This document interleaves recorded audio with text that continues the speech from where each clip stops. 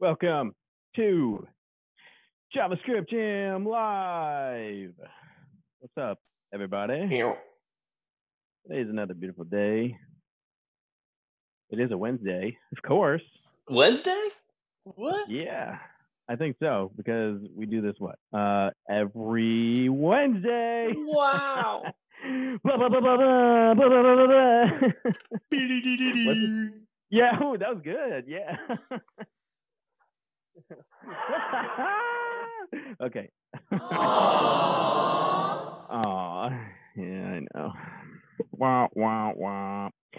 Well, we're so happy to be here today. I'm so happy to be here today. Anthony, are you so happy to be here today? Hey, Sean, are I'm you always so happy to be here. Scott, it's Wednesday.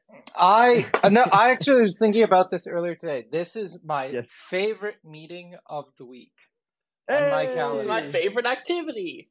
Yeah. Favorite activity, yes. I love this. No, this is great. Saban, what's up, brother? I see you waving. Welcome. Haven't seen you in a minute. I think you guys have some news over there, at Prisma. I think there was some things going on. Maybe you could, I don't know, mention a couple things here and there. That'd be cool. We could talk about that. But yeah, thank you all so much for joining us today. We got some awesome things to talk about as well. As you can see from the title, new React docs and stuff like that, which I've seen a lot of people talking about. And front-end development's over. Pack it up, and go front-end home. development is over. Yeah, we, pretty much. We can close up shop on the podcast. Yeah, thank you, ChatGPT. No, I'm kidding. React.dev, right? That's where we're headed. Okay. Well, anyway, super excited for this one. Thank you all for joining us. And I just want to say this real quick. Whether you're a beginner or whether you've been doing this for a long time, web development, that is, it doesn't matter. We want to hear from everybody. So feel free to click and raise your hand to come up, or request to come up. I always say raise your hand because that was a Clubhouse thing, and I said that for like 8 or 9 months straight of my life. So, it's, yeah, raise your hand. You can raise your hand in this. You can. Wow. But it's different than Clubhouse, because that's how you came up in Clubhouse, right? It's like raise your hand. But anyway, either way, click request, come on up. We'd love to hear from you, whether it's an opinion or a fact or a question, whatever. We want to hear it. And it's going to be some good conversation. So in fact, actually, that's when the best conversation happens, is when we do that, because and get you guys involved, and being a part of what we're doing here, because if more people are involved, the more value there is, and typically just great conversations happen from that. So, all right. I'm going to go ahead and introduce myself real quick, and then Anthony and Ishan can introduce themselves, and we're going to get rolling. So hang on to your seats, or if you're at a stand-up desk, hang on to your desk. I don't know. Okay. All right. I am Scott Steinloggy, and I'm the technical community manager at Edgio. Anthony. Anthony Campolo. I am a developer advocate at Edgio. And I am Ishan Nand, VP of Product for our Applications product at Edgio as well. And one thing I do want to mention is, if you haven't, I'd encourage you to sign up for our newsletter on javascriptjam.com, all one word. And we send out that newsletter, and that usually has a lot of topics we plan to talk about. So if you haven't signed up, sign up, and you can go see the newsletter archive. Those are some of the topics that came up over the past week to talk about. But again, as Scott said, we're like an open mic. Anything folks want to talk about, raise your hand. We're happy to change the topic and talk about that as well. And you can see the latest issue on the Jumbotron.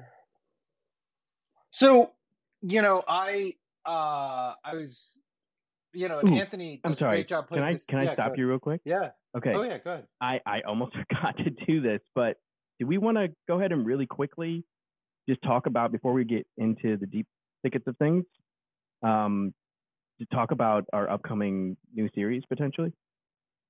Oh, yeah. Oh, yes. Oh, yeah. Yeah. And maybe some of the developer events as well, or is that premature? No, definitely. We have been touching on Let's that hit them all every time. So let's hit them all. Okay. All right, we're going to spend, okay, guys, don't don't worry. You're about to get some awesome news here. It's really exciting stuff going on. Well, I think it is. I don't know. You could be the judge. We'll let you be the judge, and we're going to let you take part in this. Okay. And here's what I mean by that. So Anthony and I are going to be doing a new series live.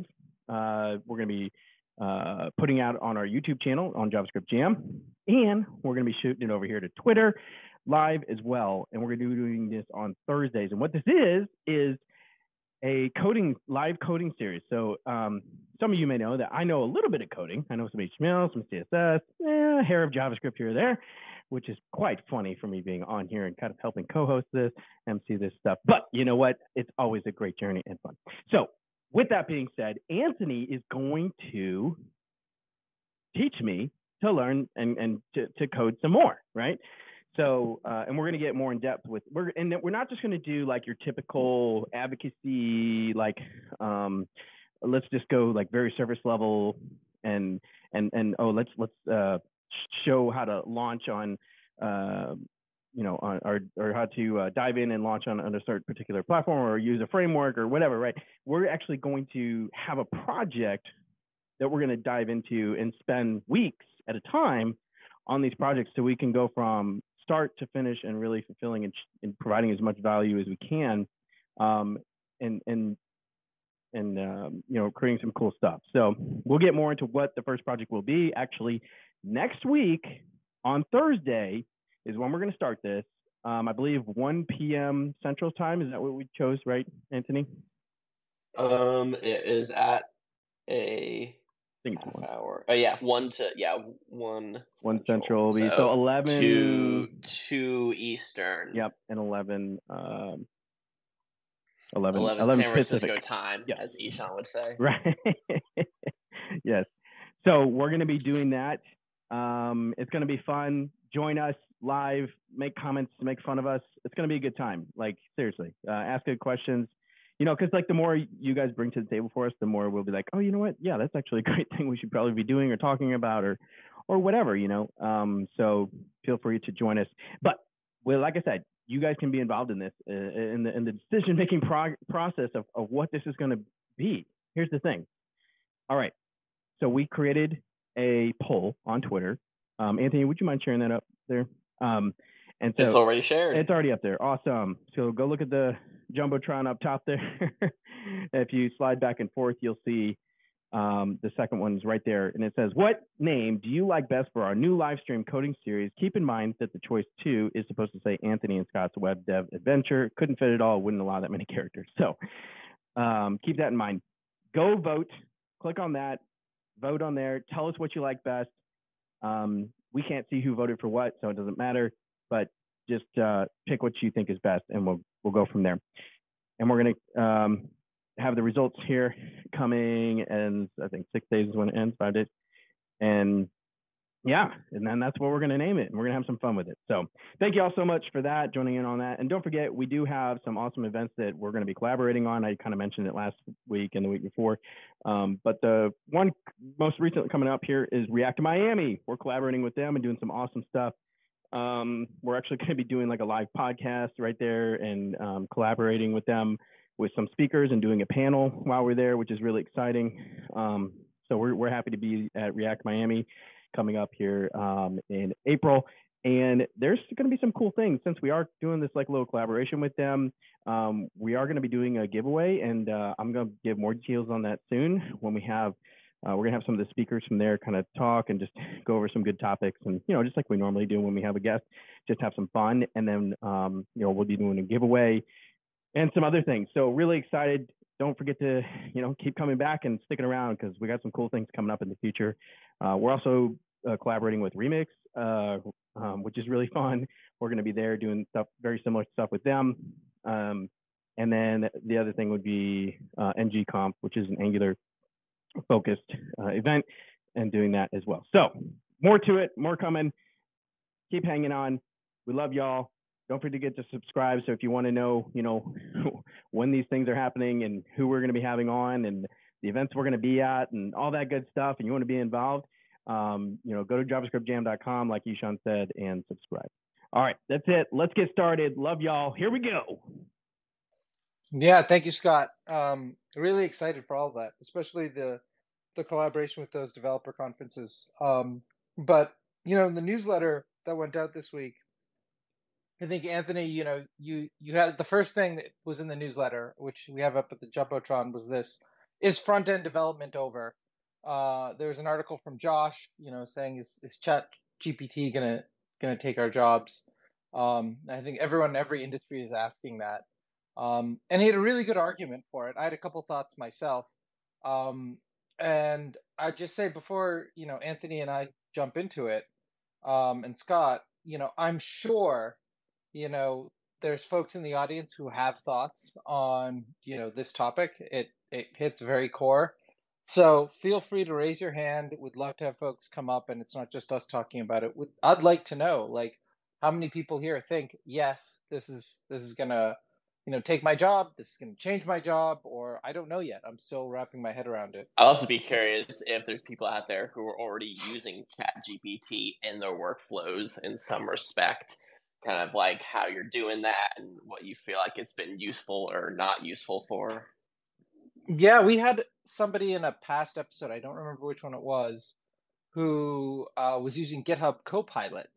And he said, I think it's how we're going to all code in the future. If you're not using it, you need to be using it. Um, I have to remember which episode that was. I'll maybe go through and take a look. But yeah, either ChatGPT or Copilot or any similar tool. Definitely feel free to share what you think and raise your hand. We're happy to bring you up, or request to speak, I guess is the right thing.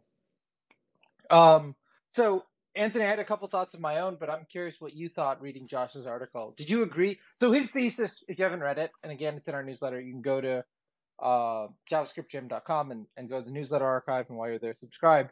But it's the first article there, and his basic case is, you should still learn front-end development. It's not going to take all the front-end development jobs. If I was to, summarize it.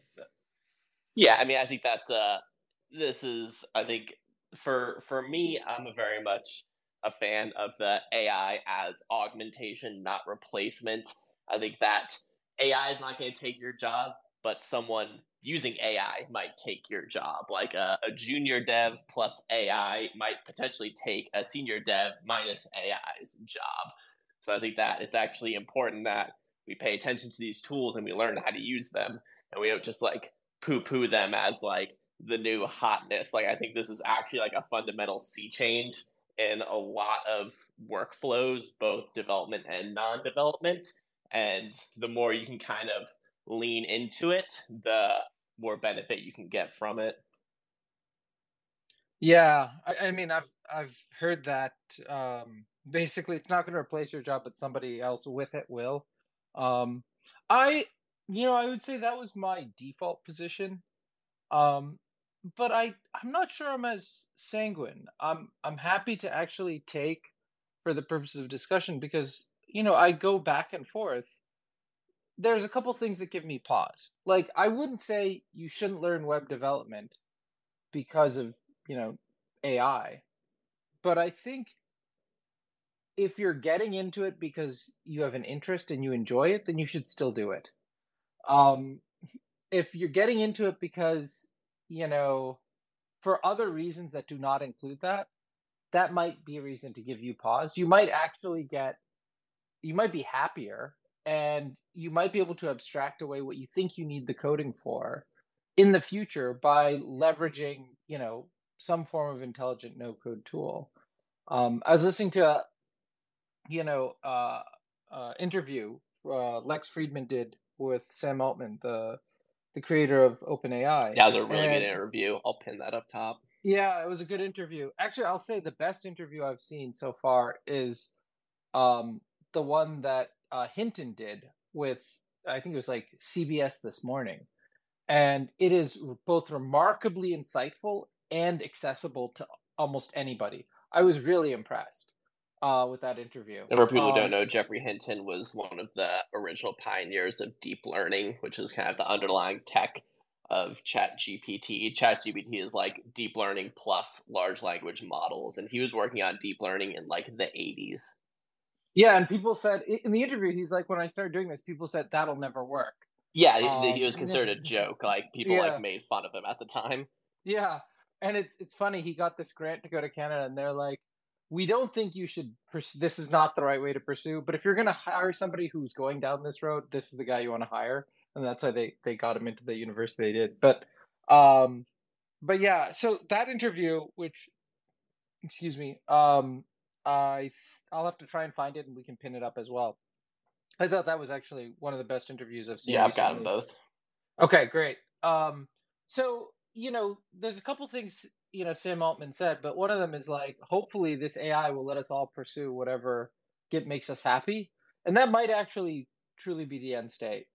Um, Another thing he said, which is I think to Josh's point, was like, if people realize that they can get 10 times the amount of software from the same amount of developers, or they can get the same amount of software for a tenth the cost, they'll probably pick the former. They'd rather get 10 times the amount of software. But it's a good question. Whether they actually that to me is actually the crux of the matter. And there's this economic paradox called Jevons paradox, which is sometimes when you make something more efficient, you increase the demand for it, right? So if you make fuel efficient cars, you might actually drive up the demand for oil or gas, because now people can get more done with it, and so they start to use more of it. So we should link to the Wikipedia article for Jevons paradox, and the crux of the matter is really like, what is the elasticity of demand from an economics perspective for software development? And it seems like, if people could, there's still a huge amount of untapped demand for software. And so people will, if they can get more software cheaper, it's like, if you drive down the cost of, gas, suddenly people drive more. They take longer drives. It's now cheaper. And so it could very much turn out to be like that. So I guess I'm very much, I have to say, like kind of on the fence. I think the argument makes a lot of sense, but to me, it just rests on what that elasticity is. But I was reminded that, I correct me if I'm wrong. My recollection is that when Tim Berners-Lee came out with the web, right? His intention was not that you should be coding websites by hand, right? It was there'd be some kind of word processor thing. So almost from the beginning, yeah, well, yeah, exactly. And Josh makes this good point. Like, he shows the first thing that was kind of similar to Dreamweaver, I've forgotten the name, but those didn't put web developers out of work. But I do think this is a little fundamentally different. I think the best way to say it is like, the type of work you do is going to change, and how you relate to that work. Josh has another really good example in there about digital photographers. And he says, digital cameras and, camera phones didn't put digital photographers out of business. According to the stats he cites, the number of photographers is going to increase. According to turned everyone into a photographer. It turned everyone into a photographer. What it really did is it opened up more opportunities for more people to pursue. And so I think that same thing might happen for web development. You will have more developers entering the workforce. Our definition of what a developer might be may change for what they do. But I do think there's also a flip side to that, which is, I think the amount of skill needed to stand out may increase. So certain things that, you might have had maybe a junior dev or a senior dev do, now maybe you can turn out to a large language model. And I think another one is that, the amount of income that photographers can demand for the same salary may also be affected. And I think the same thing could happen in software. So it's kind of like, it's not a doomsday. There's a great, I forgot where I read this, but it was about forecasting and making predictions. And they said, do a worst case, do a best case, and then stop, and then do a weird case. And it's because that's usually what happens. It's usually not the worst case or the best case. It's something weird has happened. And I think it's going to be in that weird bucket if I was to describe it. So anyways, I'll pause there since I've been talking for a while. Again, if anybody has thoughts on whether ChatGPT and Copilot are going to, how they're going to change your job, or even if I'm not concerned or I am concerned, would love to have people come to the stage, raise your hand, or request to speak. Scott or Anthony, I don't know if you had any other thoughts after reading the article. Yeah, go ahead. Yeah, just real quick, and then I'll be curious to get Scott's thoughts. You mentioned, the weirdness. There's actually a great article by Venkatesh Rao, The Great Weirding, where he talks about how just like the world itself is getting exponentially weirder all the time. And to me, like GPT is like such a good example of that. Like it's a very weird thing to work with, and like until you've actually done it, like I think it's hard to appreciate. Like I've had like long philosophical discussions with ChatGPT, and it's really fascinating. So it's like I highly encourage people. It's like try it for work, try it for fun, try asking it the weirdest questions you can possibly think of, and just like see what it says, and it might surprise you. I also pinned a tweet from Fred K. Schott, creator of Astro. He had a great comment, which is we're seeing a lot of these things right now where you like kind of take like a whole project's docs and like digest it into one of these language models, and then you can like ask questions of it. There are a lot of limitations to this because it will kind of like hallucinate things. And I saw one example where someone was like, hey, I was looking at the Astro docs and I asked Houston this question. It said I should be using like the hydrate function. And Dan Jatan is like, oh no, that function doesn't exist actually. So there's still a lot of limitations to it in that respect. But he had an interesting idea, which is instead of like just ask questions, what if you could have some sort of like onboarding experience where it could like walk you through a code base and show you kind of the most important things that you need to know to get started. So I think like these kind of more personalized like chatbot like experiences where you can like talk to it almost like it's someone kind of walking you through something and like using it as a teacher, I think that's going to be a really powerful use case. Yeah, we should just let the audience know what Houston is, which is a chatbot the Astro team built that you can ask questions for, the documentation for Astro without going through the docs. And Josh actually alluded to this use case. Like it'll eventually be more than just a better search of the docs. It may actually be a tutor, which I think is a really valuable like exercise. Like there's this common thing in like, people talk about product development and innovation. And it's one of my favorite analogies, which is when they first came out with the video camera or the movie camera, what they did is they stuck it in front, they put it on a tripod and they stuck it in front of a stage play. And the first movies were just stage plays. And it took them a surprisingly amount of time to realize, oh, we can take this camera and we can move it. And we can put it inside the middle of like the action. And you can even we can make cuts so it looks like you're seeing one thing and then you're seeing another. Yes, very much. Yeah, exactly. And so every innovation gets reimagined through, the lens of the present. And it's like, what does this really look like in the future is kind of really hard to ascertain. There was another example actually he gave, which was the Disney animator watching an AI system for creating animation, and actually reminded me of, I don't know if you've seen this movie. It's on Disney Plus. It's a series. It's called Light and Magic, and it's about the history of ILM, the company that George Lucas created after he first did the Star Wars movie to do all the special effects, and now some large percentage of Hollywood movies use it. But what's really fascinating is in the early days they're doing all this with models, and I don't remember which episode. It might be the second or third episode in the series. Like suddenly the people who are doing computer graphics are like, they're like, oh, that seems crazy. That'll never work. Maybe we can use it for one scene or not. And then there's the Jurassic Park moment where somebody like, no, I can make this work. I can get a dinosaur and it's going to look real. And they have this screening of it internally. And suddenly everyone, like the guys who build the models physically are like, are we out of a job? Like, do we have to go and retrain? And some actually like had to change what they did. And some of them made that transition and some of them didn't. So it's like the work you do may change. And some of those folks, who were physical modelers made the transition to the doing, the modeling inside the computer. But for others, you could see the sort of wistful remembrance of what it was like before.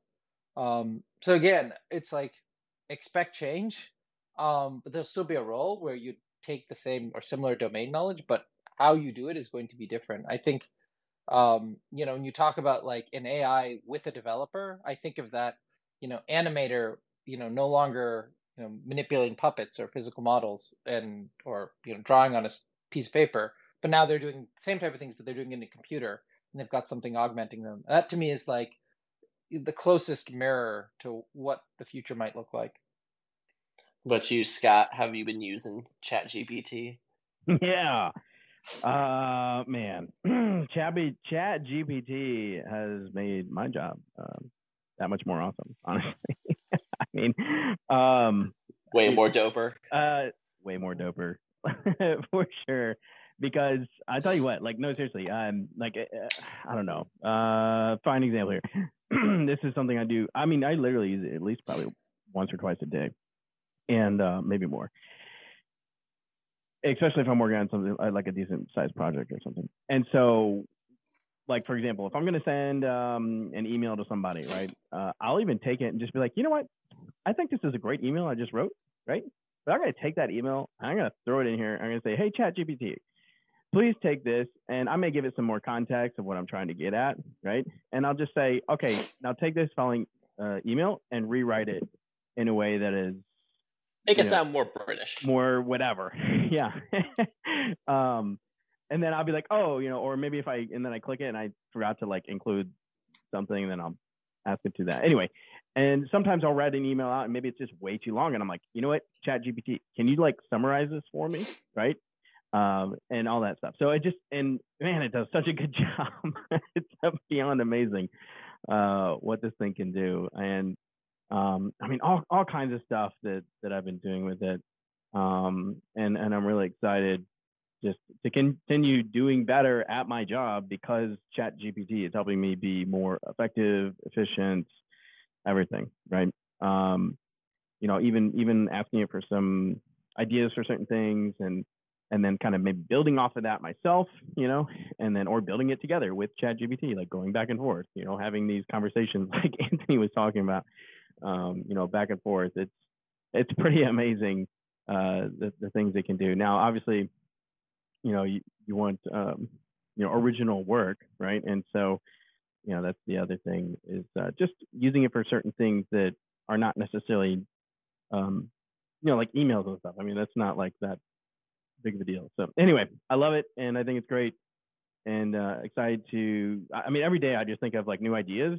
Now, if I could like code, like if I knew more code than I do now, it could be dangerous because I have so many ideas, and I'm sure so many other people have ideas too. But it's about taking the time to actually implement those ideas and put them into action. We should use it in our new series where we build the site. If we did that, ask it to build the front end.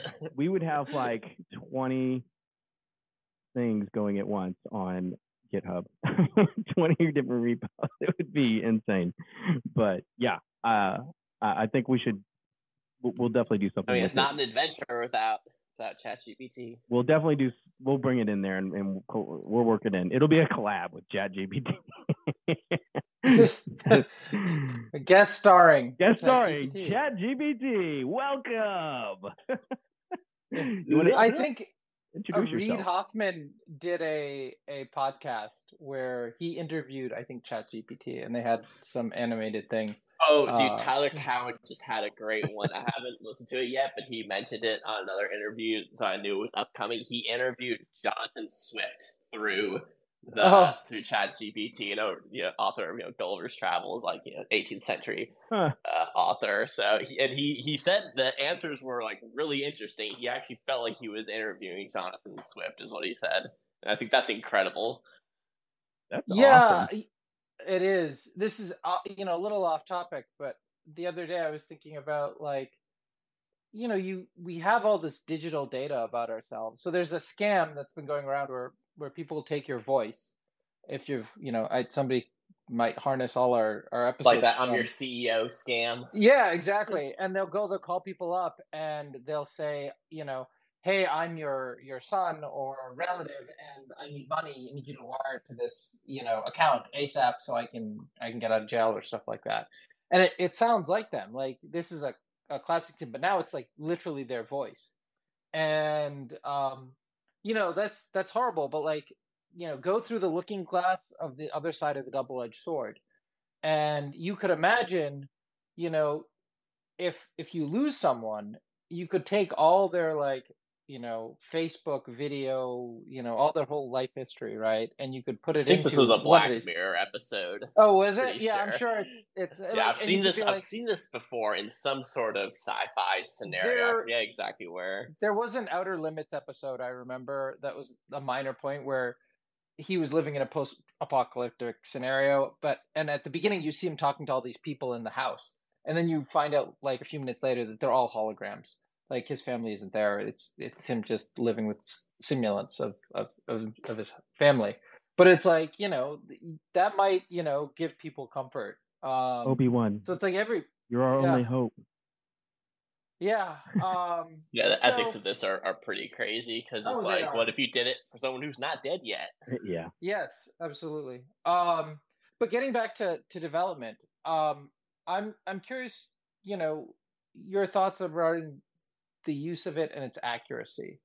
So one of the things that Josh pointed out is they're not very accurate. You mentioned its tendency to what people call hallucinate, um, and so there's a concern that you still need to check the code. It's not always right. Like it said, call the render function, which doesn't exist. Uh, but I think at some point these things will be hooked up to things that they can evaluate the output, and then they can debug it themselves and say, oh, Yeah, this is not right. Yeah, go ahead. yeah. I think a more important question is how does it compare to humans? Because there's an assumption baked in here, which is that humans are correct 100% of the time, which I think Yes. we all know is not the case. Yeah. So it's like like it hallucinates compared to what So I think humans can give incorrect answers also. So we have this idea that like because the AI gives incorrect answers, we can't ever use it because we need humans to check. It's like, well, are humans correct all the time? No. So I think it's about how does it get to compare to a human operator, and if it's correct more often than a human, then even if it's hallucinating, 1% of the time, human might be wrong 10% of the time. It all depends on the human. Yeah, but Go ahead, Scott. I was just gonna say it could make a detrimental, like small. Maybe you just overlook it, and there's an error, and it's like so big though that it just like messes everything up. That's the same with a human, though, is what I'm saying. Yeah. A human can also make that mistake. True. How many times does a human knock down production? Yeah, exactly. There's an interesting thing in that interview with Jeffrey Hinton, and he points out like part of this is what we call hallucination is really it's been trained on like as a single person, you have an internally consistent worldview, right? And it's been trained on the worldviews of like millions of people, right, as expressed through language. So it's kind of like when it hallucinates, it's like, and you're prompt engineering, you're trying to find that right person inside its latent space that you're getting to express that personality out. Yeah, I think in the Astro Yeah. example, like it was looking for a function that exists like in React, but not in Astro. It was something like that. So it's like this is a function out there in the world, but it doesn't actually work with this one thing because the fine tuning is not exact enough to say we're only going to give answers that are functions that exist within the Astro project. It's pulling from the space of everything, and we fine tuned it, but we can't say only give answers from this fine-tuned set yet because you don't have the ability to tune the knobs well enough to do that yet. And that's where it's like giving developers more insight into how these models work and the ability to fine-tune them in a way where you can make the accuracy more important. That's where we need to go with these tools. Yeah, exactly. I mean, it goes to something that, in that interview Hinton alluded to, which is the models have been trained on, or ChatGPT, right, has been trained on, you give it a question, it responds, and then it gets evaluated by a human as to, whether it accurately responded, and then that's the reinforcement learning, and before that, it was just tuned to complete sentences. And those people were probably not developers who were fine They were tuning not. it. They were not developers. It's And it people was, from a third world country, I think, actually. yeah. There was an article on the, I forgot the organization that they used for this, but when you think about it, what it's been tuned and trained to do is to make a human happy with the response. It hasn't been tuned to be accurate. It hasn't been tuned to be, um, it might be tuned to fool you, right? It might be tuned. The AI system in the future may actually give you the wrong answer because it thinks it's the answer you want, and it's the answer the human raters all said yes to, which is an interesting dimension to think about. Yeah, that's creepy to me. It's like, then I just think it's like lying to everybody, like it's like creating quarrels in the community, and it's like just well, yeah, but it's doing it because in a sense we asked it to. Yeah. So in some sense that could be fixed. Like if we could decide on what correct means, sometimes for programs it's easier than it is for other topics. We might be able to tune it better, but I think it'll probably get better. I think. I mean, it's undoubtedly going to get better. It can't really get worse at this point. So that's another thing. It's like people talk about the limitations of these models, and it's like those are limitations right now, and they're already like leaps and bounds getting better every month. Like it used to be, if you tried to ask it to do math, it would get all confused. And it would just throw random gibberish at you. But it's now able to do that. Like we now have computers that can do math. Isn't that incredible? Calculate what? So, what would you advise to answer the hypothetical person who asked the question to Josh Bino's article? Like, should I not learn front end development? I guess your answer is yes, but the question might be like, how would you prepare for this future? I think the answer to that is quite obvious from that article, is that there's still plenty of reason to learn front end dev, because the skill set that goes along with that is about being able to understand like needs of the user and accessibility and the kind of higher level stuff that like you can spit out all this code, but there's a human aspect to front end, to any kind of development, but especially front end development, that is going to still be valuable. So you come down quite strongly on the answer is yes. Still value to learning it. Okay. Yeah, there's still plenty of value to learning it for sure. I also compare it to like, learning a new framework. I mean, the coding world, the web development world, is constantly, changing, right?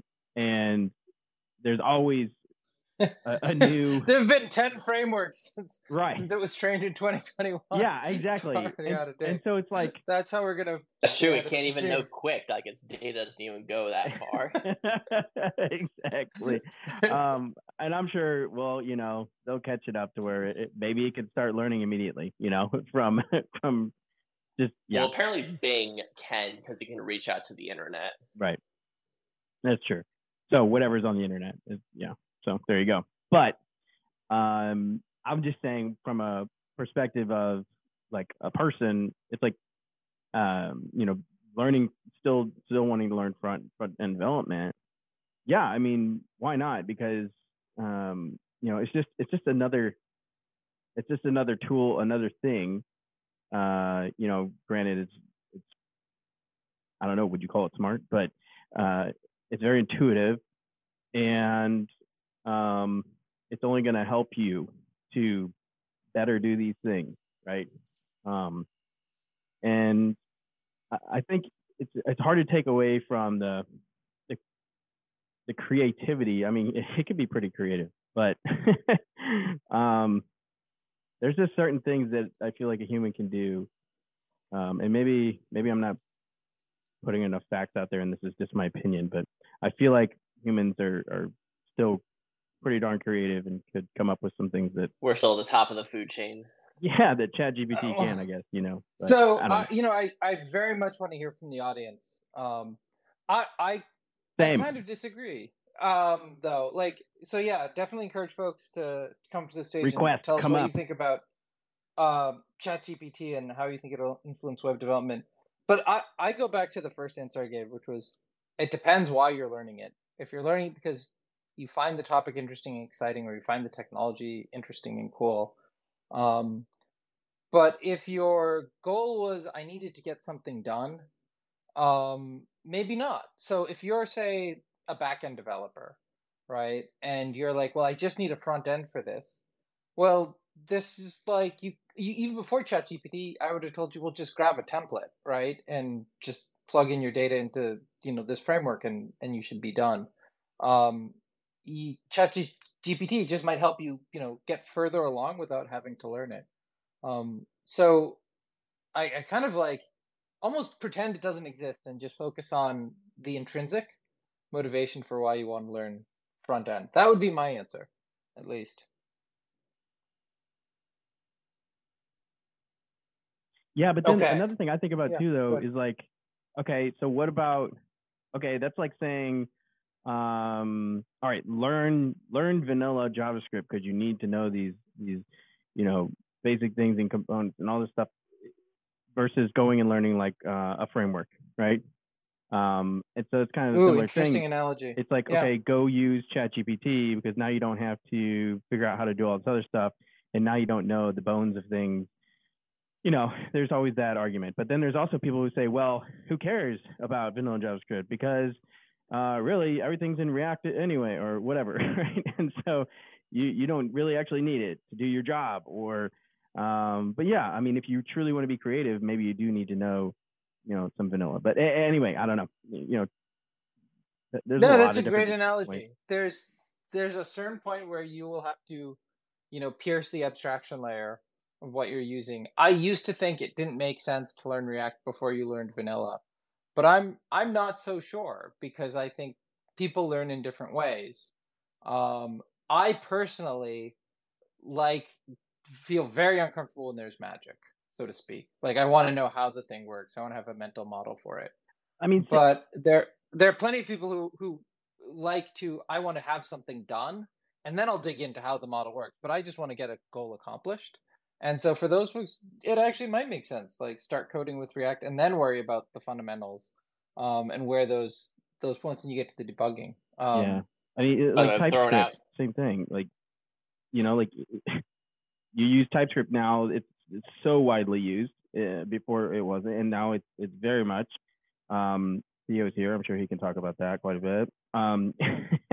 And I just think that it's crazy. Like, the amount of things you can do with TypeScript, and not even have to type a single not even have to type a single line of code, essentially, when you're just calling all these different functions and features and stuff.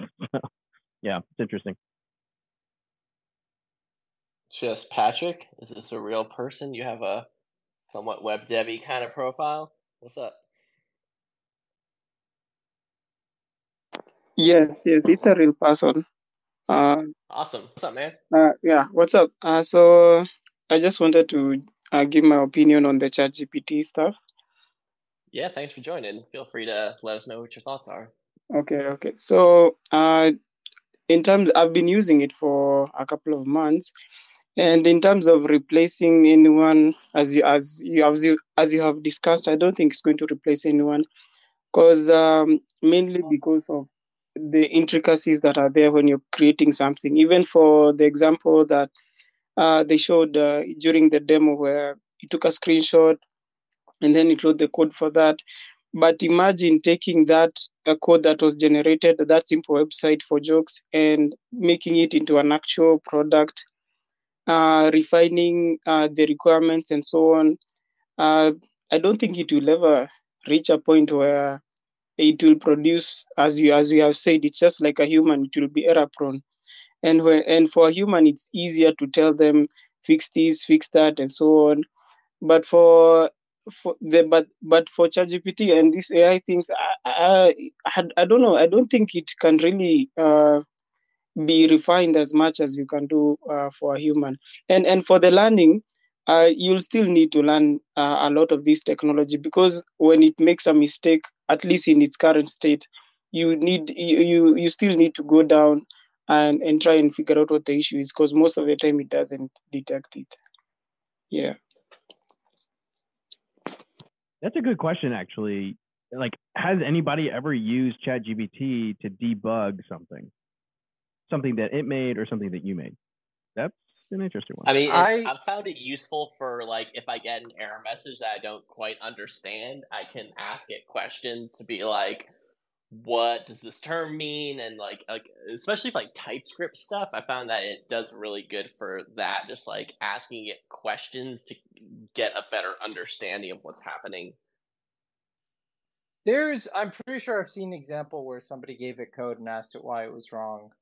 I remember in the demo that OpenAI released, it asks it to do taxes, and it says, here's my situation, and it parses the natural language rules that are embedded in the tax code it gives it, and figures out correctly what the right answer is. There's also where it's very useful to be coding a language like JavaScript, where it has a lot of training data on. So if you're using some obscure programming language where there's not a lot of data, if you ask you questions, it probably wouldn't know what to do. I have heard that as well. There are people who like it does better in certain languages than others. Like, does better in English, that's for sure. I mean, there's an interesting question, though, that I think, and just Patrick raised, which is, will it ever get to the point where it can do the whole product? And I hear the reasons and the arguments, but like my intuition is like, I don't know. This thing is getting really, like, it may not get to a consumer product, but it could get to a, internal B to E, business to employee internal tool. Good enough where, I mean, some people think it's going to literally enslave humanity. So if it can do that, it could probably write a website. That would be. I think, and there's another way to approach this. I think it can reach to a point where it builds a full product, but not where it's reliant on code, but where it's just connecting components.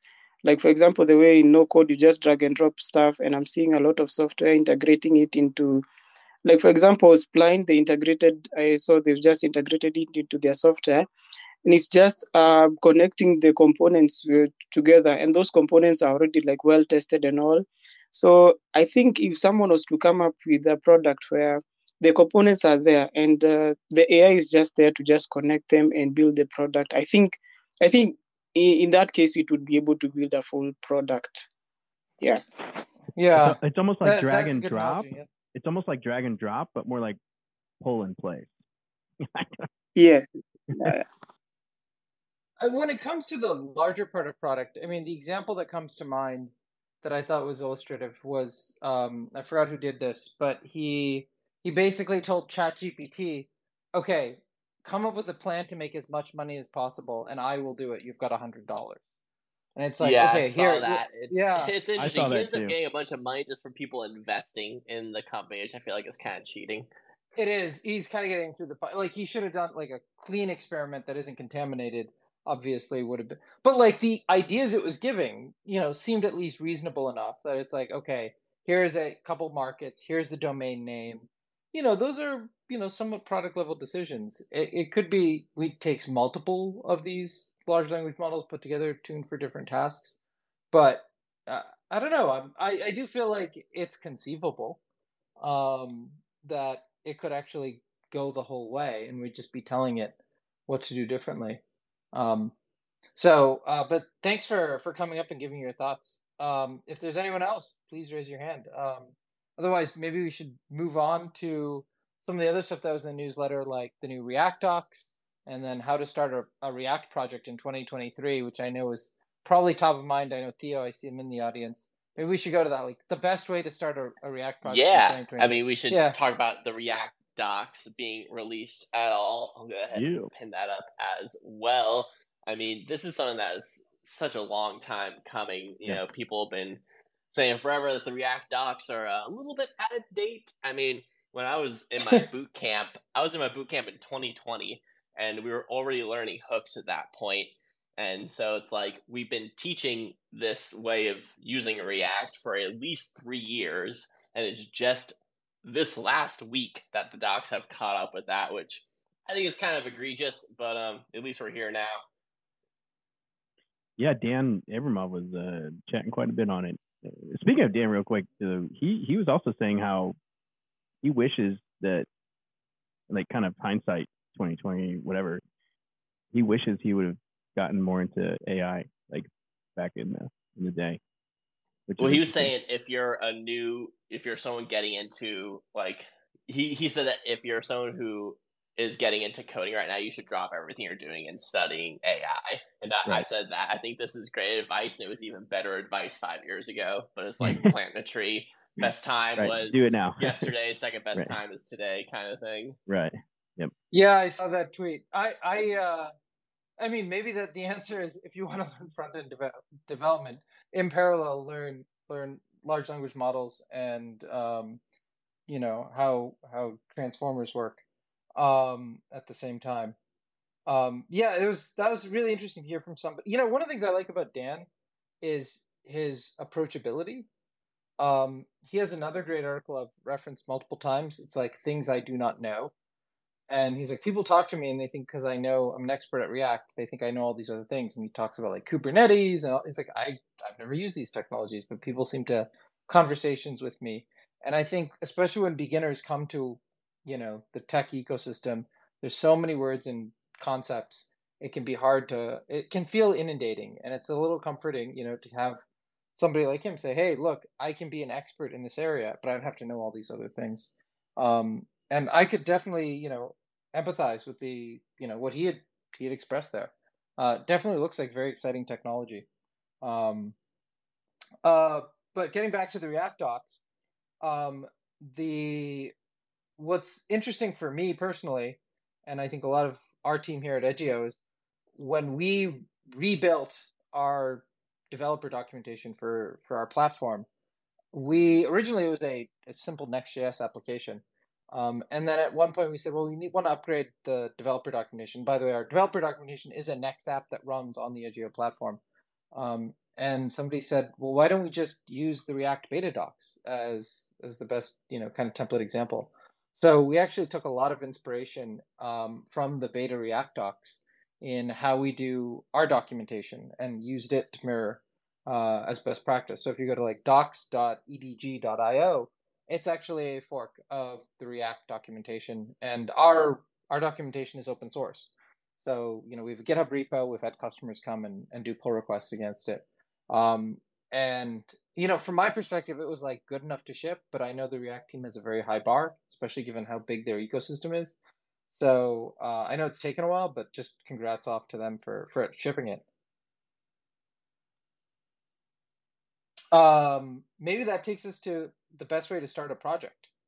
Because one of the things that the beta React docs tell you, like, the old docs was like, use create React app, and now there's a variety of other options. Do you want to, like, walk us through? Robin had a great article that you linked to, Anthony, and maybe set the context. Yeah, so let's talk about what the docs are recommending. So if you go to, there's start a new React project. This is one of the very top line pages on the new React docs, and it starts with production grade React frameworks and then Next.js.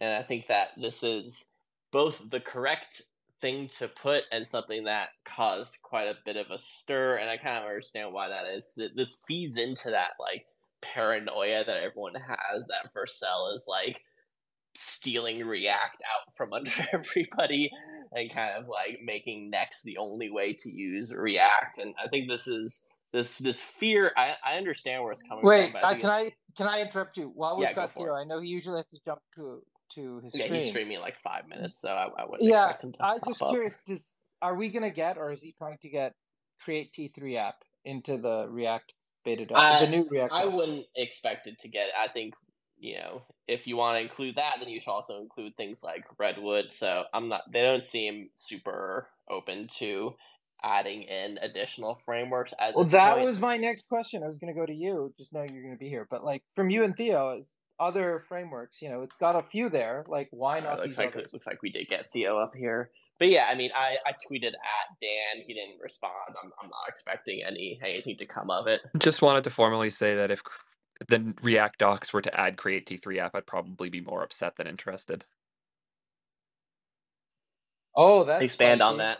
Yeah. The role of Create T3 app is to have opinions beyond what React does. The role of the React docs is to teach React in the most unopinionated way it can. It's just directly contradicting. The reason that the Next recommendation makes sense is the overlap between Next's opinions and React's opinions, especially as they converge more and more, and how Next has thrown away most of its framework in order to better shape itself around the new ideas of React. Create T3 app's goal is explicitly to ignore the recommendations in order to do the best thing for developers. So it's just like the goals aren't aligned. It doesn't make sense to me. But it also includes things like Remix and Gatsby. So why should it include some frameworks and not others? Because Create T3 app isn't a framework, it's a set of opinions around an existing framework next. I would argue against Remix and Gatsby being included, but I get why they did it, just to prevent community outrage over the next recommendation. Being that I would never be outraged about Create T3 app not being included, in fact, I'd be outraged about the opposite. I think it makes sense for us to not be included. For what it's worth, I'm actually a little upset about how much people have pushed on them not including Vite. I think it makes sense given, like, I was the one who opened the PR to switch from Create React app to Vite. I think the decision to go with Next is the right one. I just didn't think they would take such a strong stance. It's also worth saying that they do mention Vite, but it's not a top line thing like the frameworks are. You have to kind of dig in a bit to the next page, which is add React to an existing project. And then if you read in there, you'll see where it recommends Vite. That's a little bit buried. So Theo's answer, I'll take you at face value, but it reminds me of the Groucho Marx, like, I'll never join a club that would accept me, or wouldn't accept me, but I respect the opinion. So it's basically, you feel like it's not aligned, and that's why it doesn't make sense for T3 app to be there. I feel like it's just an explicit difference in goals that I am wholly disinterested in resolving. Like, the role of what we're doing and the role of what the React docs are doing is fundamentally different, and that's fine.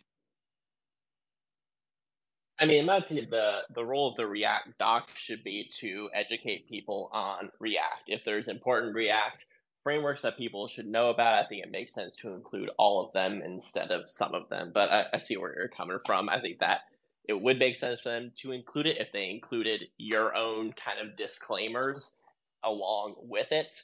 But yeah, I mean, it's really up to the React team at this point. I Yeah. still feel like Go ahead, the Theo. role of Create T3 app just comes later, so much so that it doesn't.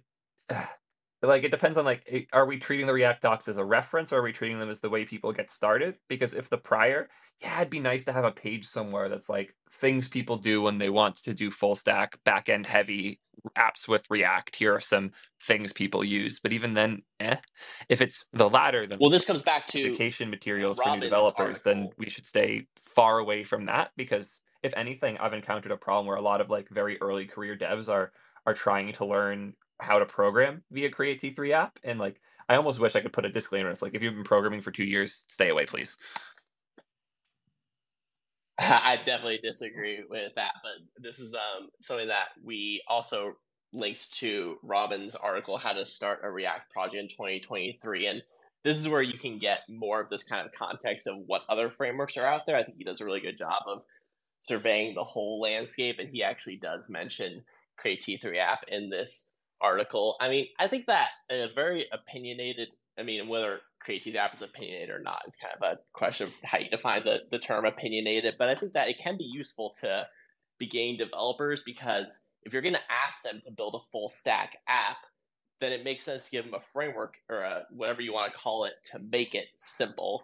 So I think there is a lot of value actually to giving beginners this kind of tool if you are also going to ask them to build something that would require them to use a tool like that, or to piece together their own stuff to eventually end up at that kind of tool. Hey, I'm just hopping on here to throw in my 2 cents. So, Saban? Yo. So I kind of get where both of you are coming from. I think there's a misconception, though, as Theo's already kind of said, as to what the role of T3 is, because the way I see it, Next.js is mentioned in the React docs as, one of the frameworks that they suggest to use. And that, really that's what T3 uses, is Next.js. So I don't see why they would need to essentially double mention Next in the docs by re-bringing up T3. Excuse me. Just curious about your guys' thoughts on a good that. point. Yeah, It's like so a meta framework. Go ahead, Ishan. it is a good point, but I think there's the like what happens in theory and what happens in practice. Like in practice, some people go to it as a reference, and some people go to it to learn, and some people go to it as a map of the ecosystem. And I think that that third place is a really important role. And it's like, if it's not the React docs that tell you, here are all the other things that integrate with this, right? Like you go to any company SaaS product, they've got a page that's like integrations, right? What does that ecosystem around the product look like?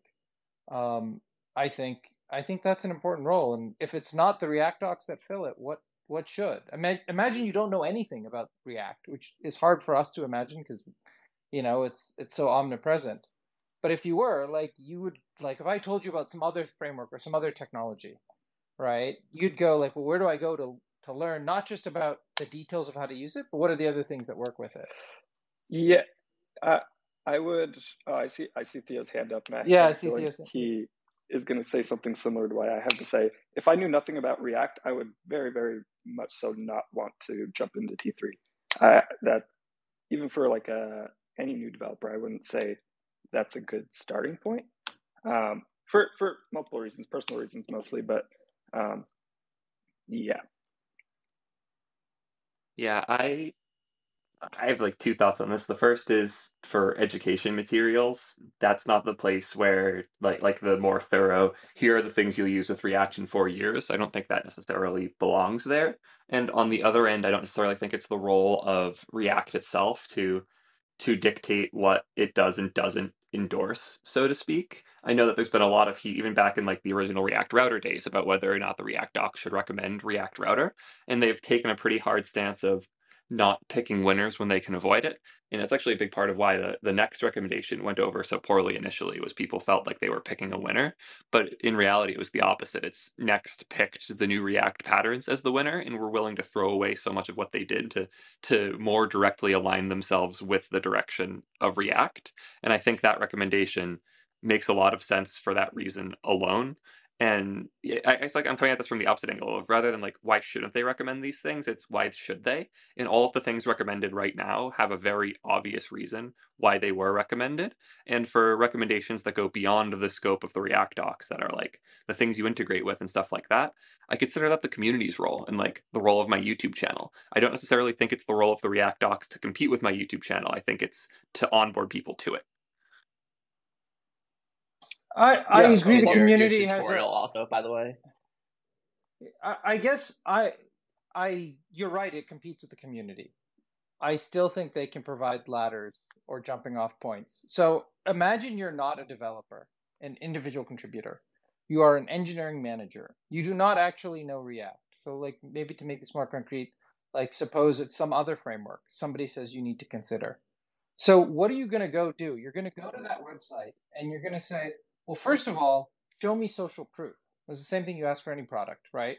Like, who else uses this that I trust, right? And then what does that community look like? Like, I'd want to know where the best tutorials, where are, the other things that integrate with this. So imagine you're that person. How does that person, if they aren't going to like, you could argue it shouldn't be in the docs. The docs are just reference. If I'm on Unix and I hit man, it doesn't tell me all the things that go in and out of pipes. When I do man awk, I get the instructions for just awk. So maybe this is philosophical, but I think if you're looking at productizing the framework as a whole, like the jobs to be done and what can I accomplish with this, like those higher level questions and when you should and shouldn't use it are relevant. I think there's a good argument for having that in the documentation. But I don't know if like there's no right answer here. I think this is philosophical. And that's I think that this also signifies the problem that I have of like, what happens to the one framework that doesn't get mentioned because Dan hasn't checked PRs for a few weeks and didn't merge it. And now there's this one good recommendation that somebody brings up on their team, and their eng manager, who knows no better than React, has this page on their docs that says all the real things. They go to that page, the new thing isn't on that page, and now you're not allowed to use it because of it. I think it just makes sense for React to say, no, fuck this, that's your problem. And on top of that, like, it's our role as developers to know how to find, identify, and filter good and bad information. Continuing to push back how long until you have to do that doesn't seem like a big value add to me. I'd almost always rather just lean into forcing developers to learn how to find solutions to their problems earlier. And the role of the React docs is to smooth out the process of seeing code respond on the screen for the first time until you're there. I think the difference is you're coming at it from a developer. I'm coming at it from the perspective of I have a product and a product management, and how do I make my product as consumable to the variety of different personas that are going to evaluate it at what, like, the CPG guys call it the moment of truth, right? When you pick up, you're in the grocery store and you pick CPG, consumer packaged goods. I pick something up off the shelf, and they make a very quick React decision. Or picking up the product you're building with React. When I say pickup, I mean like physically. It's at the very top of the awareness funnel, right? They're going to probably Google React, see the React docs, right? This is like, what is the jobs to be done of the documentation? And you could say that's our role as developers, but you get a better conversion rate, you get better, and maybe it doesn't matter for React because it's so big. That's the thing. But like, if I was in charge of the product, I would say, like, we should make things as easy for the potential prospect consumer of it as possible. The React docs were written presuming you've already decided to learn React. And I think that's a very, very fair presumption for them to make, given that if you're not picking React and you have a really good reason for why, you're fucking up. It's not the role of the React docs to convince us to use React anymore. We're already convinced. It's the role of the React docs to help us understand why, while also getting us excited as we learn the paradigms of the framework. Anything else is overreaching. Yeah, and as I said, I think it's a philosophical, like, I don't know if there's a right or wrong answer here. Like, man, like on Unix, takes the opinion you're taking. Like, it doesn't talk about its ecosystem. Here's exactly, you've decided to use awk. Here's what it can do. You decide whether it's useful for you or not. But there's another way of looking at it that's, yeah, go ahead, Scott. I was just going to say that I think there's another thing in the room that wants to give an opinion. ChatGPT. I asked ChatGPT. I said, "What is ChatGPT? What is the job to be done of documentation, and should it mention other frameworks?" And it said that the job to be done in documentation is to provide clear, concise, and comprehensive information to help developers understand and use a specific tool, library, or framework effectively. Documentation serves as a reference and a learning resource, enabling developers to achieve their goals with technology. Wow, the primary focus... Dan, that's a good answer. Good job, ChatGPT. Well, I want to hear the rest of it. While the primary focus of documentation should be on the specific tool, library, or framework it covers, mentioning other frameworks can be beneficial in certain situations. Number one, comparison. Providing a comparison between the documented framework and other popular alternatives can help developers make informed decisions about which tool to choose for their projects. This can be especially useful when the documented framework has unique features or benefits compared to its counterparts. Two, there's only three things here, by the way. Integration. If the documented framework is designed to work seamlessly with other frameworks or libraries, mentioning these integrations can be valuable. This information helps developers understand how to combine different technologies to create a comprehensive solution. And then thirdly, number three, migration. In cases where developers might be transitioning from another framework to one being documented, that's what we haven't talked about at all. The best practices for migration can be helpful. This can make the transition smoother or more efficient, and it demonstrates the commitment to the framework's maintainers to supporting users who are switching from other tools. In general, mentioning other frameworks can add value to the documentation, but it's important to keep the focus on the primary framework being documented. The goal should be to help developers understand, use, and benefit from the specific tool, library, or framework in the best way possible. Thank you, ChatGPT. This has informed my previous stance of I don't really care about ChatGPT for like the advice and learning side because it always just sounds like the YouTube comments I delete. Like these that's what it was 5-paragraph essays on like mediocre advice. It's not even that it's wrong, it's just bland and useless. Theo, it was trained on all the YouTube comments to your videos.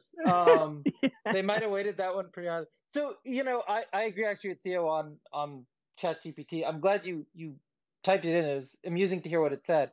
Here's how I think, like, the compromise position. The crux of the matter is, if you take the word documentation literally, then I am wrong, right? If it's documentation, then there's a good, strong argument that it shouldn't be there. It's not reference material, right? If you take the argument that this is a website and it's a product, the same way it would be any other type of product, and you take I'll call it an expansive view, that we call it React Docs in name, but it serves more of a purpose than just documentation, then I think that's more aligned to my perspective. That's, I think, what the crux is. If I was to settle, I think it's the difference between me and Theo and some of the other folks up here on stage. I mean, I think there are a lot of different ways to think about this, and like you said, I think it is really a philosophical thing. There may not be a right answer, but I think some companies do handle this well. Some companies and tools, like, I mean, disclaimer: I work at Prisma, but I think Prisma does a really good job with this specifically. By, like, in our documentation, we have an ecosystem section where it's not like a teaching section at all. It's just pointing out specific tools where, hey, if you know Prisma, if you like Prisma, you might like these tools to add to your tool belt. They're not part of the documentation, and they're intentionally not so, because at that point it's kind of out of the scope of what it's meant to do. I think that's a good example, like having the ecosystem there. I think there's two other things I think Theo mentioned that I like. The idea that it's really hard to pick who you're going to include and not. I totally agree. That is a very hard, difficult problem. But I don't think the difficulty, well, should be entirely the reason to dissuade you from doing it. What you should say is, hey, here's my prioritized list of things to do and which one gives the most value. Maybe this one's not worth the value. So I could understand if that's their argument.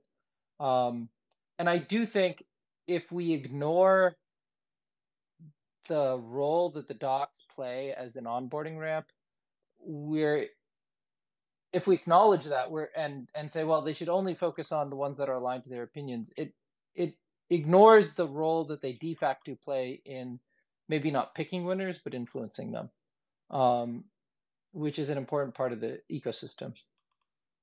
I have to run so I can get ready for my stream. It's going to be a little later, but I'm having Evan Yu on today in 3-ish hours to talk all about Vue. So if anybody wants to come and see that, I'll be there soon. Nice.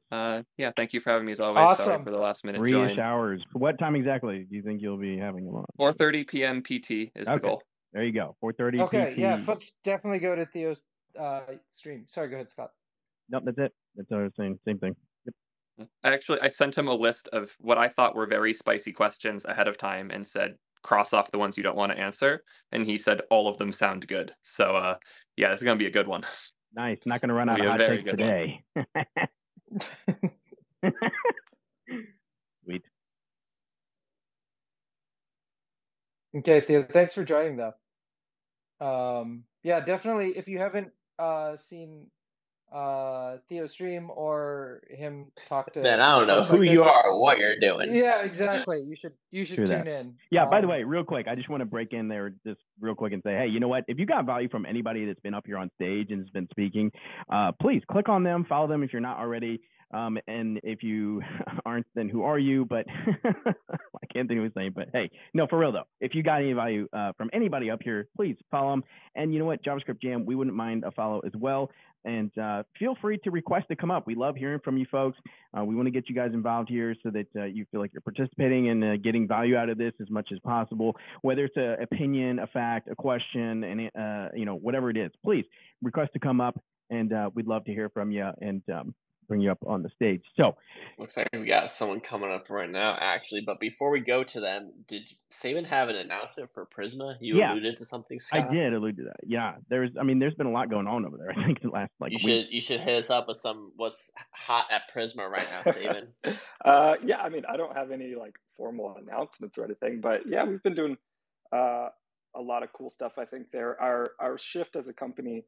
Specifically over the last, like, I would say month and a half, 2 months, but like formally over the last month and in the foreseeable future is we're completely focused on serverless and edge right now. All of our engineering efforts, all of our like planning efforts and the content that I'll be creating is all focused on serverless, and the idea is to fix just any pain points with Prisma that have to do with serverless. So I'm super excited about that. I've been pushing for that for a while.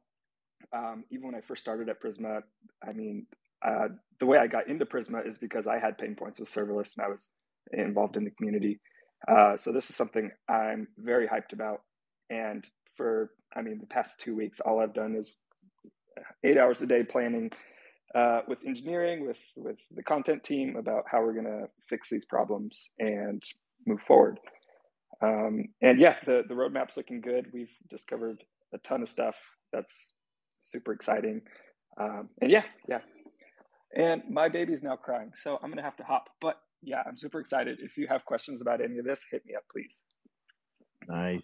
Thank you, sir. Yeah, I'll bring you up here. It sounds like you want to add something really quick to that. Wanted to come back up for. Sorry, am I working now? Cool. Wanted to come back up for just a sec to thank Sabin and all the work that the Prisma guys are doing. I know I just put out a video that's pretty harsh on the Prisma stuff, but the goal there was both to inform my audience about why their apps are so slow, and also to hopefully set up a really crazy like shot and chaser of, by the way, they fixed it. So yeah, please fix it so I can do an I was wrong video. Absolutely. And I think I posted this earlier on a response to one of your tweets, but stuff like that, it may not seem like it, but we absolutely appreciate anything like that, pointing out problems. We rely on that. So thank you. Hello, Sabin Jr. Hey, Sabin Jr., buddy. He's trying. He's like, I need this to work on serverless. So. Nice. Well, they're hard at work, so awesome. They're hard Thank you so much. This is a smart direction. Hats off. So, before I guess popping back off the stack, to what we were talking about earlier. We had someone Anthony come up actually. Oh, we Wisdom. did. Oh, Wisdom. Definitely share that with us. What's up, man? How you doing? Yeah, I'm fine, sir. Good evening, yeah. How are you in Nigeria? Thanks for joining. Yeah, thank you so much, sir. This is 9 here in Nigeria. Sorry, I have a question to ask. About the space, like, is it more of front end development or just front and back end development? Because I'm actually a front end developer, React, to be specific, React. And that's a good question, actually. We tend to hit on a little bit of everything JavaScript related. I think it maybe leans a bit more front end, but we tend to hit the whole stack. Okay, sir. So I want to ask, like as an upcoming front end developer, like what and what do I need? Like what and what do I need to know to land my first tech job here in Nigeria or remotely? React. Well, I guess actually in Nigeria, that's a twist that I don't live in Nigeria, so I certainly cannot say what the job market there is like, but I would look at what are the people who are hiring asking for on the job applications. Okay, sir. Okay. Is it advisable to learn? Because I hear because I'm hearing now that React.js is a bit will soon go off the market. That Next.js is upcoming now. So is it advisable for me to learn Next.js too, or just stick to React.js? Next is a version of React. You can kind of think about it. So you should learn React first. And then once you kind of understand React, then look at Next.js, and you'll see that it's kind of like an extension of React. Okay, all right, sir. That's all for now, sir. Awesome. Thanks for joining. Well, I don't know if I agree with that. Like, maybe you just jump to Next.js and you're learning both. Yeah, so to speak. Make that case. I mean, I think that I would recommend people at least learn some React hooks before jumping into Next. But I would say if you're going to go to Next, you should go even higher level and do create T3 app, which Theo would tell me not to do. I mean, this leads to the question that got us here, which was how do you get started, right? That was the thing in the newsletter, which you should check out. On the latest issue of our newsletter, there's a section where it talks about in 2023 what's the best way to create a React app. I totally agree with Anthony. Like, yes, you should learn React. That's probably the best answer given at least our exposure geographically. But then the question is, well, what do you do next? Is it Next.js? Or how do you get started? And maybe that's a good seg, Anthony, to just running through the options that are in that article and maybe your thoughts on which one you'd recommend. Yeah, let me pull that up and take a look. So he leans in to React with Vite, and I think this is part of what a lot of people were a little salty about with how the React docs were put out, because I think there's a good case to make for when you're first learning React. Using React with Vite is kind of like the new Create React app, where if you just want to spin up like a minimal project that uses React, you'd want to do that with Vite. So that's the first thing that he kind of recommends. And then he then goes into using React with Next.js. So that being kind of like the more built out framework experience. And then, interestingly enough, he then recommends React with Astro. And this is a cool way to lean into using React in a more kind of pared down way, because it's more of like a static site generator first perspective, but using React, because you have Astro, which is basically an SSG that also offers some server-side rendering if you need it, and you can bring in frameworks as you want. So if you want to have a project that's just like spitting out pure HTML, but then also uses a framework, you can do that with Astro. And then after that, he gives kind of a whole bunch of different options, like using Parcel instead of Vite, doing a monorepo setup with Turbo Repo, using Create T3 app, or doing a React Native Expo kind of thing. So he doesn't mention Gatsby or Remix or Redwood or any other kind of React meta framework, which I think is kind of interesting. But I think for the most part, there's a lot of good information here and a lot of good ways to get started. So do you have a thought on, the topic we were talking about from the Redwood position of whether the React docs should be mentioning third party, like, what is there a Redwood position on this? I would prefer that the React docs be aim for being more comprehensive in terms of saying, here's the frameworks that exist that are fairly legit and built out and have a community and have a team behind them. So I think that not including Redwood or Create T3 app is something that I would like them to be in there. I don't think they're going to be added, but if I was in control of the docs, I would have them in there. But it is what it is. I think they have kind of their own idea of what should be mentioned and why, and I think they have a legitimate perspective, and I'm not particularly surprised.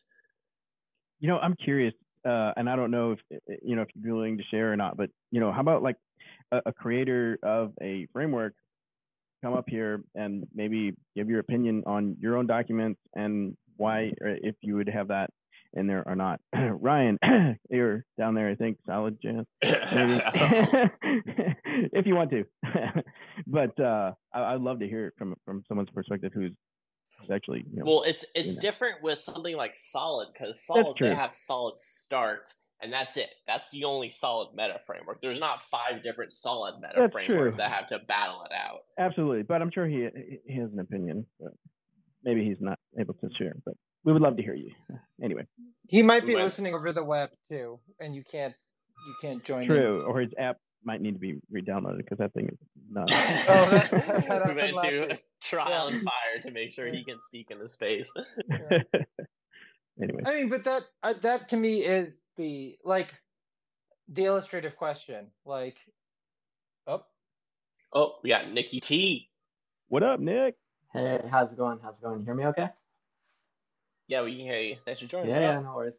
I do not create a framework, but as you know, Anthony, I work on the frameworks team. But getting to your point, you're a framework professional. I don't know. That might be a little over. It's in your job title. Yeah, no. But the thing I was gonna say, what you were mentioning about like the docs, and like maybe Redwood's not in there, or like other similar projects, and like I think part of it is, you're there to learn React. You're not there to learn how to build an app, and like even if it generates stuff for like Prisma and all that stuff, and it's nothing against any of those projects. It's just like the goal is to learn how React works. It's not how to connect with. But then why include Next in Remix and Gatsby? Yeah, no. I definitely understand. Like, I think in the case of Next.js, it's the only example of React server components working in a. And that's legit, but you're also including other frameworks. Yeah, no, I guess maybe it's.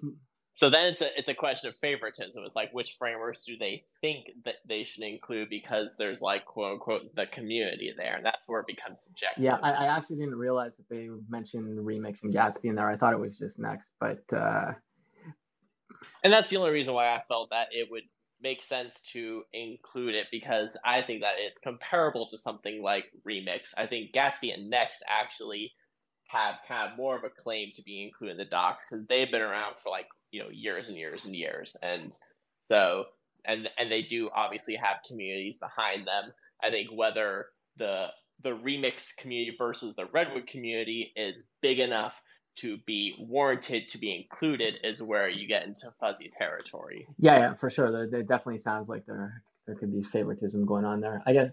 I guess maybe it's more like have a section where like here's like all the meta frameworks, maybe like, because like if you want to build something out, but it's like getting back to the docs part of React though, it's like it's really about learning the fundamentals of React. Not, I mean, you're obviously going to build an application at some point, but I think that was something that was pretty nice about Create React App, or even if you use Vite. It's just like I just like one of the reasons why I like React, I realized, is, and it's, I mean, I'm probably saying the obvious, but like there's obviously the one-way data flow and stuff, but the thing I've slowly recognized over time is it's really, I love the ergonomics of JSX, and like just learning, like it's so easy, like I'm just gonna create a component and another component, and like, and then you can learn all those things about React, like, okay, we got state, we got props, we got hooks and all that, and you can do all that within like something minimal like that, where you're not pulling in like the whole kitchen sink, which is potentially something like Next.js or Remix or Gatsby, like, so that's why I don't know. Again, like I said, I didn't realize that they referenced those other frameworks too. Yeah, no, yeah, I think that's all. Yeah, I totally agree with everything you're saying. And that's why mostly I just want it to be like a bullet point in a list. Like that's really all I'm asking for, is like, I think what the React docs are doing, not focusing on the frameworks, is the way to go for sure. But Ryan's got his hand up. Cool. Yeah, I mean, they can't win in this situation, which is why it's kind of interesting to me, because the problem is I think they would have been fine leaving all the meta frameworks to the side, or, point form list, but they can't anymore. And that's just because of the way that they're positioning everything, even the learning aspects of it. React, they don't want you to start it up with Vite, like the old thing where you could just like get up and start it and use React however you want. They've raised the bar to what being a React app is, or fully using React, and that makes it interesting. And the reason they did it is for a good reason. Like, don't get me wrong, they did it because of what you guys were just talking about. What Nick was just saying. You just go, you write a function, you return some JSX, and you're off and going. But the problem, or the tricky part there, is that function that returns JSX in their head is a server component, and that is a huge shift. That now suddenly you need something that can actually use RSCs, like as a baseline. They actually want to make statefulness a more advanced topic. Like hooks come later, and they don't quite do that in the current docs because RSCs aren't everywhere, but you can tell by the way that they approach the learning at the beginning, to to just talk about JSX or passing props, like this, the core mechanics and the kind of statefulness, interactivity later mentality. So now you're kind of stuck where you're like, I want to get people started, and I'm not going to actually recommend something that is client side first. So it's not going to be Vite or create React app or whatever, even though you could build those experiences with Vite and kind of come in, and like from my own personal perspective, I actually very much like the idea of like not throwing a framework at you, but like they're kind of hands tied a little bit. So it's kind of like, how do we get people started on the server as the baseline? That is what React is, and not point them at something. And then once you pick next, you're right. Everyone just kind of goes, oh, you're showing favoritism. I mean, it's funny. As you mentioned, Solid Start, Svelte Kit, there's a certain understanding there. Even Nuxt, it's that, like, it's the Vue this framework. is the only framework that has this problem, really.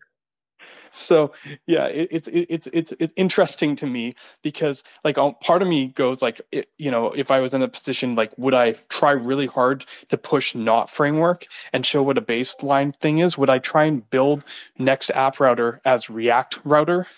But then like they threaten alienating part of their ecosystem, like if they could centralize those pieces, which in many places they are, then they could have enough pieces to teach React and start React on its own and say like the framework is an extension of it. But the way they've tried to find the line or balance makes the framework very much the core experience. And I honestly have no clue how they're going to handle that from a documentation standpoint, especially if not all frameworks, like say, jump on server components. Word. We got someone with their hand up. Jess, you want to introduce yourself also to the audience? Sure. My name's Jess. I'm in the Vue ecosystem. I mostly work on the testing side. I built Cypress component testing as a tool, and then I shortly left Cypress in June. So I'm a staff engineer right now at some app company, about to join Stencil at Ionic. So that's me. The reason I wanted to join and speak right before Ryan just laid down all my points for me was to talk about favoritism and the choices that frameworks have to make and what they recommend. So let's, if you don't mind, can we boil it down to testing? Because I think that's a simpler problem that every framework has. Is that a good analogy? Yeah, go for it. Yeah. So there's three really hot test runners right now, right? We got like individual test runners: Playwright, Cypress, and vtest. Sorry, Jess, you're not hot anymore. So I don't know, maybe that was too spicy, but I pretty much agree. I'm pretty over it. Yeah, something about maintainership. Okay, so we have this problem in testing in which there are choices, and frameworks have to make decisions on how to help users create a production-ready application. Like starting with fundamentals, that's cool. Like we want to teach people how to write Vue code, solid code, React code, and the frameworks themselves. But there comes a point in which someone's like, all right, cool, I can write templates in my JavaScript. Now what? Like, I know what props are. Now what? How do I, bubble up to my manager and say, hey, I did the thing. I built the app. I was trying to come up with an example app. The cart page works now. GG. Good game. Ship it, I guess, is the right term. The frameworks, I think, have to play quote unquote favoritism based on trust, and that the users developer users can actually trust the advice of the docs page, because the docs page should be the landing page for everything, for how do I begin, for why, how, and how do I do it well? How do I meet my manager's needs and get the job done? So you got to have an opinion that you can trust. Sometimes it's your own. Other times it's people that you're networking with. That's just how you build the software well. So I think, for example, Solid Start, to like take the analogy of testing away, for Solid Start, Ryan has a lot of control over how it gets built, and the users can trust the solid documentation. SvelteKit, same thing, right? Nuxt, similar but different. All right, the teams are actually separate. Join Theo's space. He's going to talk about Nuxt and Vue and how they're not run by the same team. So when it comes to React, there are more choices. The user base is more diverse. And I don't think there's anything wrong with playing some favoritism if you can trust the maintainership. That's my little bit. It's also why the Vite docs recommend vtest. They provide information about other things, but they don't have control over if Cypress component testing, is going to be maintained in 18 months. They do have control over if vtest is. That's kind of my take. Awesome. Yeah, thank you so much. I'm just gonna say that's very interesting. I appreciate the opinion. I have to drop for another meeting. I just want to thank everyone who came to the stage and spoke. And I will see you guys all next week, and I'll leave you in the great hands of Anthony and Scott. But thanks, everyone. Yeah, I think if there's anyone who has kind of like final thoughts on this topic, feel free to let them out, and we'll kind of start wrapping it up here. And thank you so much for everyone who joined and spoke. This has been a great panel. Yeah, I just wanted to say one thing to what Jess brought up good points about testing, and to Ryan's point, like I get why something like Create React App or like Vite wouldn't make sense if the paradigm's shifting to SSR. You can't really do RSC with those things, so that I get. I guess like there's got to be some minimal implementation of React server components, because getting back to the testing aspect, it's not like I haven't dug into this, but like you'd think so, wouldn't you? Well, because it just seems weird.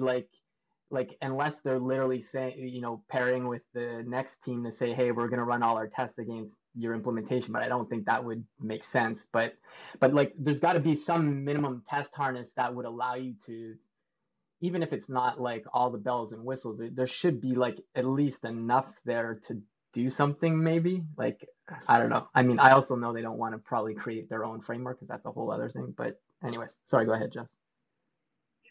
Yeah, I just had a really long discussion about this maybe 3 days ago about React server components and how to test them. And somebody piped in on one of Theo's threads, and there's no good answer. Like literally nobody has a good answer for this. My prediction is going to be that, and this is actually Theo's theory. I'm going to give him credit because we were talking about it offline. And I think it's going to get really Railsy. I think we're going to get really Railsy with our testing, or Laravel-y, with our testing approaches. There's the divide between server components, client components. That's pretty muddy right now. At least in the examples we see. So I think we're going to see a lot more end-to-end tests, which I'm not happy about. I don't like end-to-end tests. Anyway, I don't know. You know anything about this, Ryan?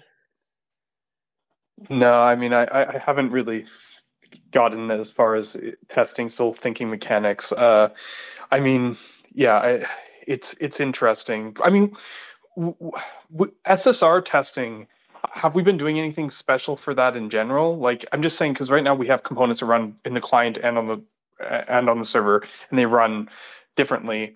I guess the problem here is that in a server component environment, you can't just emulate one of those environments and say go. You actually have to have both to catch the like the back and forth between them, which seems tricky, especially if they all have different bundles, like different like a module graph. Like you in theory, in a framework, I don't know if the case in React, have 3 different types of export conditions or builds, which seems tricky. You have like built for client, built for server components. Like, so yeah, it's I have no good answers here. I can give you the current answer for how it used to be. So the way with SSR that we currently do it is pretty mock heavy for when you want to be in the server context. I'm going to talk in Vue terms. I know we're Reacty right now, but same problem. So it's very mocked out, and most of it's node side, and you don't get a lot of coverage. And end-to-end tests are the thing that finally give you the coverage for the different like compilation contexts. So it's I think the push to, God, I forgot who said it. I'm so sorry. Maybe it was Nick. The push to introduce server components, React server components, is the first way or the best way to experience React. That's going to make the importance of testing use server and use client components in their proper context, not in mocked contexts, right? That's going to make that more important. So currently our coverage for any code branches that have like, if, client only, any of these logic branches that ask you to be in a different context, right? Any of those little guys.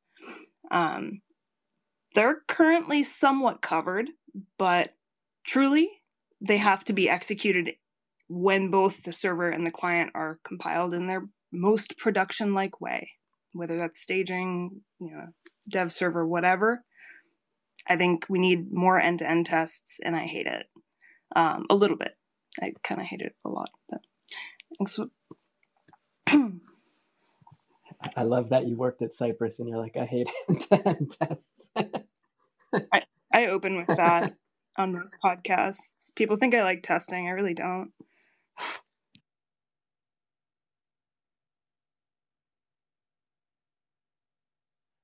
All right, Scott, you Awesome. want to close us out? Yeah. So thank you all so much for joining us today. Greatly appreciate it. And before you leave here, just make sure that you click on people's faces and follow them if you got value from them on the stage here. And if you're already following them, great. If not, hey, do it, because I guarantee you, guess what? You're going to get value from them in other places if you got it here. Also, be sure, we would love a follow too on JavaScript Jam. Just click on our little JavaScript Jam there, logo on the top left, follow us, and get more awesome stuff like this. We do this every Wednesday at 12 p.m. Pacific Standard Time, and we talk about web development and everything JavaScript related as well. So yeah, be here or be square. Not just that. By the way, if we didn't mention it before, well, actually we did. But if you didn't hear it before, we're going to be doing some awesome collaborations with events coming up very soon here, like React Miami. We're going to be there. We're going to be doing a live there. So if you want to join us online or even on Twitter Spaces or there in person, that would be awesome. JavaScript Jam, we will be there. And also, we're going to be doing a collaboration with Remix and doing at the after party. We will be there doing a live with some of the speakers on the panel and several other things. So really excited about more events coming up in the future. Plus, we're going to be doing a giveaway here for React Miami coming up in the near future episodes on our Wednesday sessions. And we have a new thing that Anthony and I are going to be doing, which is going to be like Teach Scott Code kind of stuff. It's going to be really fun. On Thursdays, we're going to be streaming to our YouTube, and we're going to be streaming to Twitter live. It's going to be so much fun. So be sure to join us there and make fun of us. It'll be fun. Or make fun of me. How's that? It's going to be a great time. Yeah, that's all, folks. So thanks so much. Thank you to everybody who came up here. Let's give everybody who came up and provided value a huge round of applause. Woo! And some claps and all that good stuff. It's going to be great. Thank you all so much. Appreciate it. Yeah, some hearts, some love. Yes. Yes. Thank you, everybody. Appreciate it. Ding, ding. Woo! All right. And with that said, we'll see you in the next one. JavaScript Jam Live every Wednesday, 12 p.m. Pacific Standard Time. Woo!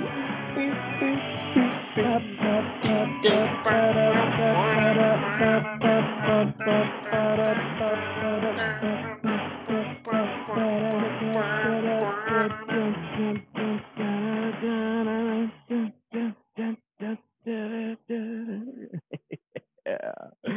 All right, y'all. Thank you so much. We love y'all, and we'll see you in the next one.